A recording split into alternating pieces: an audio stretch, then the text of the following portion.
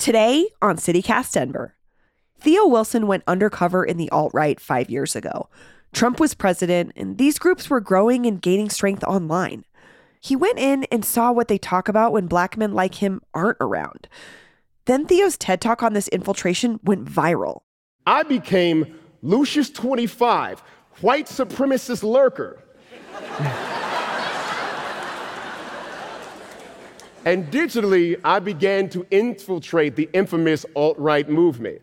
So now, as we're gearing up for what could be another contested election, the white supremacist right is rising again. According to a new report from the Anti-Defamation League, there are 968 people living in Colorado right now who at one point were affiliated with the Oath Keepers, a far-right group founded in 2009. In some cases, they are our police, our soldiers, our first responders, and in 2 cases, our elected officials. And this is what I'm trying to draw attention to and have been trying a long time to get folks' eyes on. And sometimes it feels like an uphill battle. Theo Wilson is on the show today to talk about what he sees in the new Oath Keepers report and what we should be thinking about with that election less than 6 weeks away.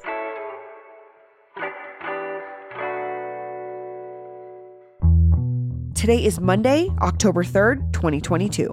I'm Bree Davies, and this is CityCast Denver.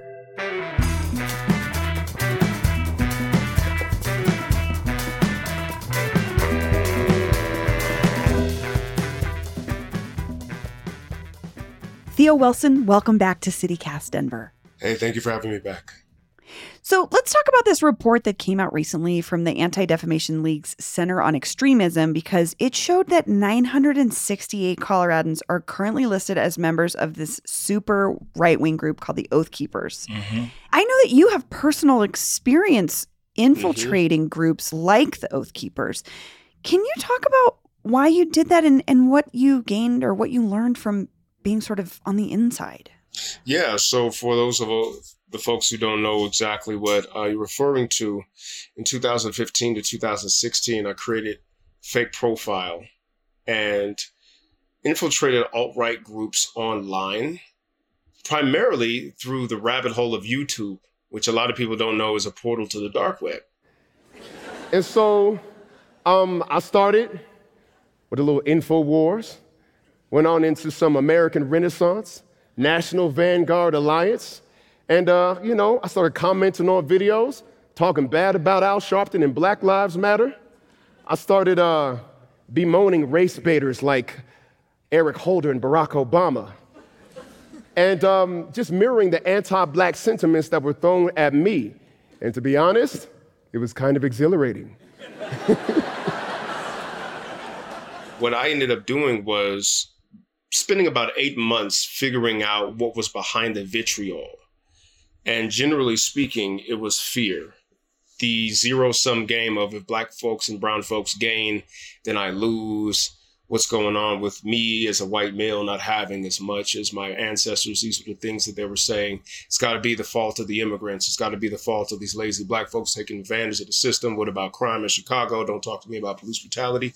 All of those things, all of these tropes, I sniffed them out because when I saw the rise of Donald Trump and who was supporting him, that was an existential threat to me.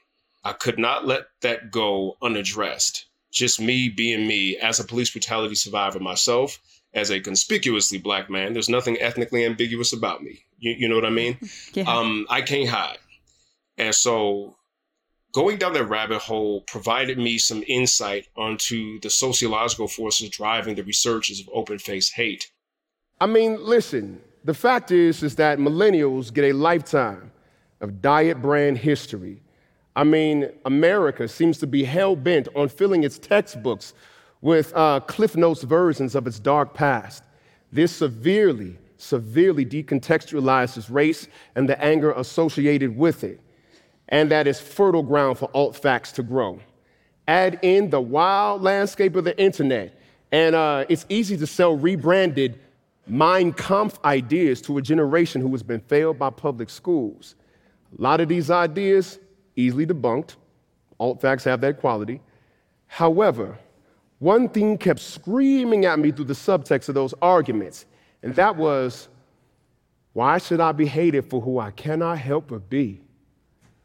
That was a black man in America that resonated with me.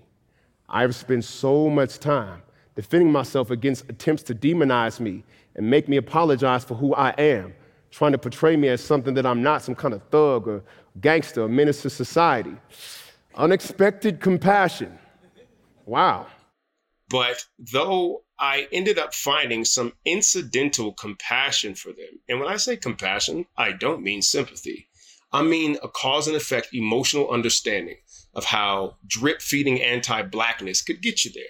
If you take that in your whole life, if you're not surrounded by people of color, if you don't have any black friends, if you heard your uncle say certain things, if you keep watching Cops all your life, then I get how people landed there, as well as falsely taught history.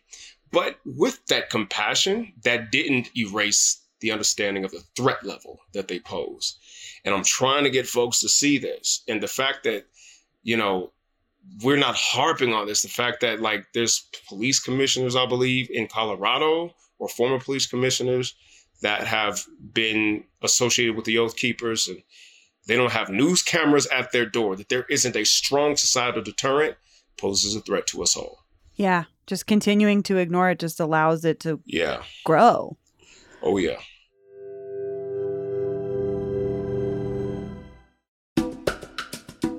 This episode is brought to you by the Colorado Wine Board. Because the wine community here is surprisingly robust. I mean, think about Bigsby's Folly and Infinite Monkey Theorem here in Denver alone. And there are urban wineries all across the Front Range. Then there's the Western Slope, Paonia, Palisade. Hello, Palisade wine, are you kidding me? It didn't used to really be a thing, but from what I hear, it's very much a thing now. There are more than 165 wineries across Colorado to explore, and they produce all sorts of wine that reflect our unique culture and climate. So finding a label that you're going to love is easy, no matter where your adventure takes you. Discover it for yourself and support local winemakers at coloradowine.com. That's coloradowine.com. Something else that struck me about this story was that why is this not a bigger conversation in Colorado right now? Right. I think that the danger of white supremacist violence has this very, very large blind spot in terms of the population. And that is, it is only a threat in terms of how dangerous it is to people of color. And if the people of color proportion isn't that large, then it's not really a threat to us. And I think that that's one of the greatest errors that a majority white population can ever make in the presence of white supremacist violence. Most people that white supremacists kill are white. Interesting. So I see what you're saying, though, is white people don't see it as a threat, so therefore it doesn't get talked about. Right. Either that or there is a tacit blind eye. What I feel is difficult for me to discern is how much of what is what. The kind of lukewarm reaction to the presence of white supremacist violence, which is domestic terrorism, is very reminiscent to patterns that I've been seeing all my life. I remember in, around 2006 or 7, the FBI memo from the counterterrorism wing went out across police departments nationwide saying, be on the lookout for white supremacist actors. And we saw the same lukewarm, I guess, from the law enforcement back in 06 and 07 as we are from the general populace right now. Until one of those actors turns out to be somebody who kills a black person, which starts a Black Lives Matter protest, which, could end up having violent consequences in the city. And now, oh my God, how did this happen? You don't want to let it get that far. And this is what I'm trying to draw attention to and have been trying a long time to get folks' eyes on. And sometimes it feels like an uphill battle.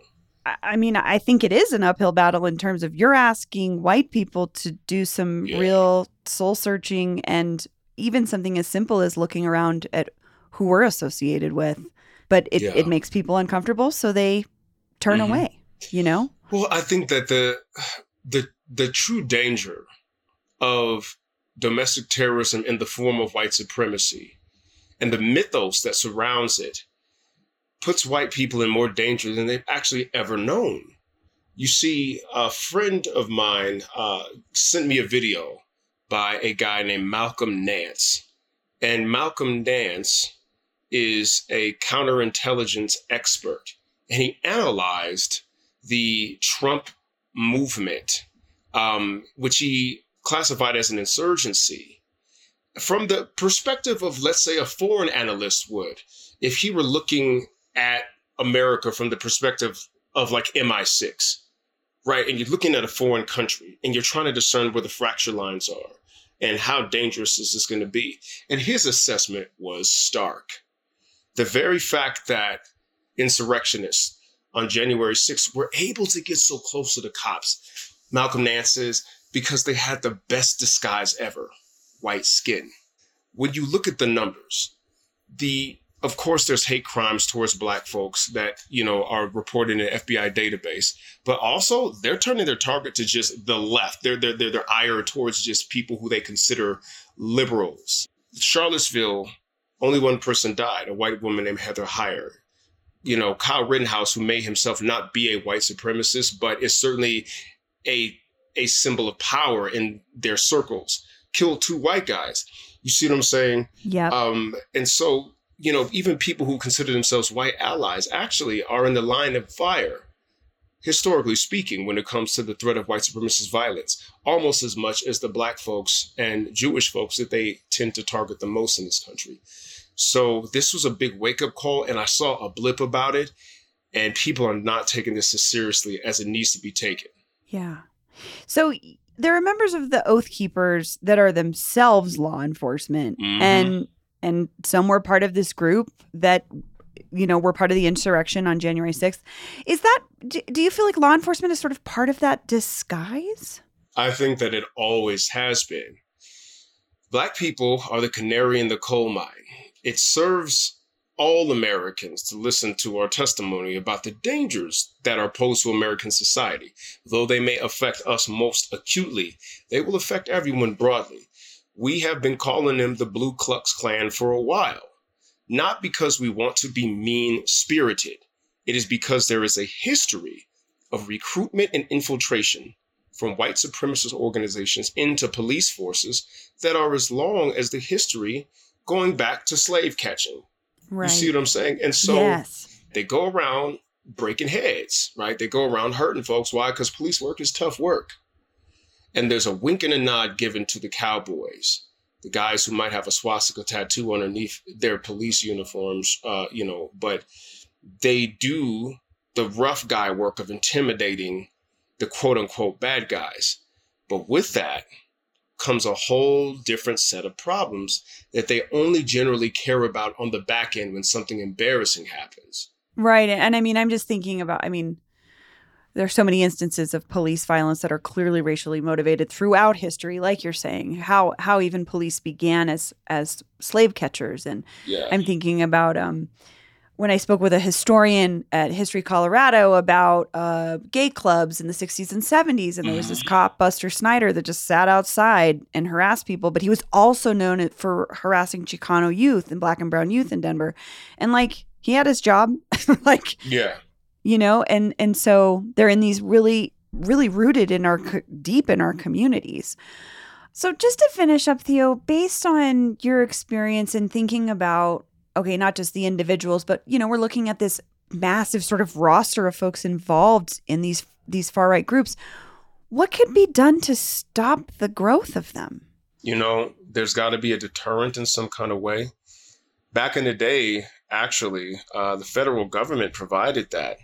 The Department of Justice was set up to protect Black folks from the immense violence that happened to us right after the Civil War during Reconstruction. And a lot of the times, white supremacist violence was met with the smackdown from government, and they're not getting that. There's a way to do that, but it must be confronted. There must be a deterrent, and you got to be wise about picking your battles. But at the same time, they picked the battle with us to begin with, and we can't let that go ignored. If we do, you can guarantee that the democratic experiment as we know it is in real peril. And if we don't start treating it like that, And if we start turning a blind eye and believing that somehow white folks have something to gain by this ideology, then it will be too late. The cancer will have spread and it will be malignant. Yeah. I mean, I think it's important. Look at our history. We Right. know what the outcome is.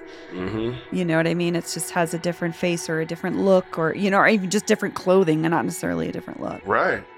Well, Theo Wilson, thank you so much. Hey, I appreciate you having me on. And here's what else Denverites are talking about. Well-known scholar, professor, and author Patty Limerick has been fired from the Center of the American West, which she co-founded at CU Boulder nearly 40 years ago. The Colorado Sun reports that there aren't a lot of details yet. An email sent last week to the center's supporters said only that she had been, quote, unexpectedly removed from her position as faculty director and board chair. Limerick served as Colorado's state historian for several years, and she's on a state board tasked with renaming geographic features with offensive names. She remains a fully tenured professor at the university, but we still have questions about what's going on. And, well, it's really real now.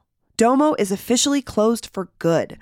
Friend of the show, Gil Asakawa, reported for Westward that the Japanese country-style restaurant will never reopen, with owner Gaku Homa instead choosing to focus his time and energy on his dojo and his various humanitarian efforts across the world.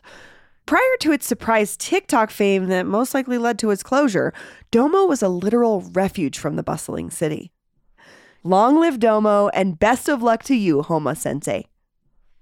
Today is Cabrini Day, in recognition of Italian Catholic humanitarian Francis Xavier Cabrini, who's known as the patron saint of immigrants. And it's also the first state holiday in the country named after a woman. That's a welcome replacement for Columbus Day, if you ask me. That's all for today here on CityCast Denver. If you enjoyed the show, why not take a minute to tell TikTok about us? Rate the show wherever you get your podcasts and subscribe to our morning newsletter. We'll be back tomorrow morning with more news from around the city. See you later.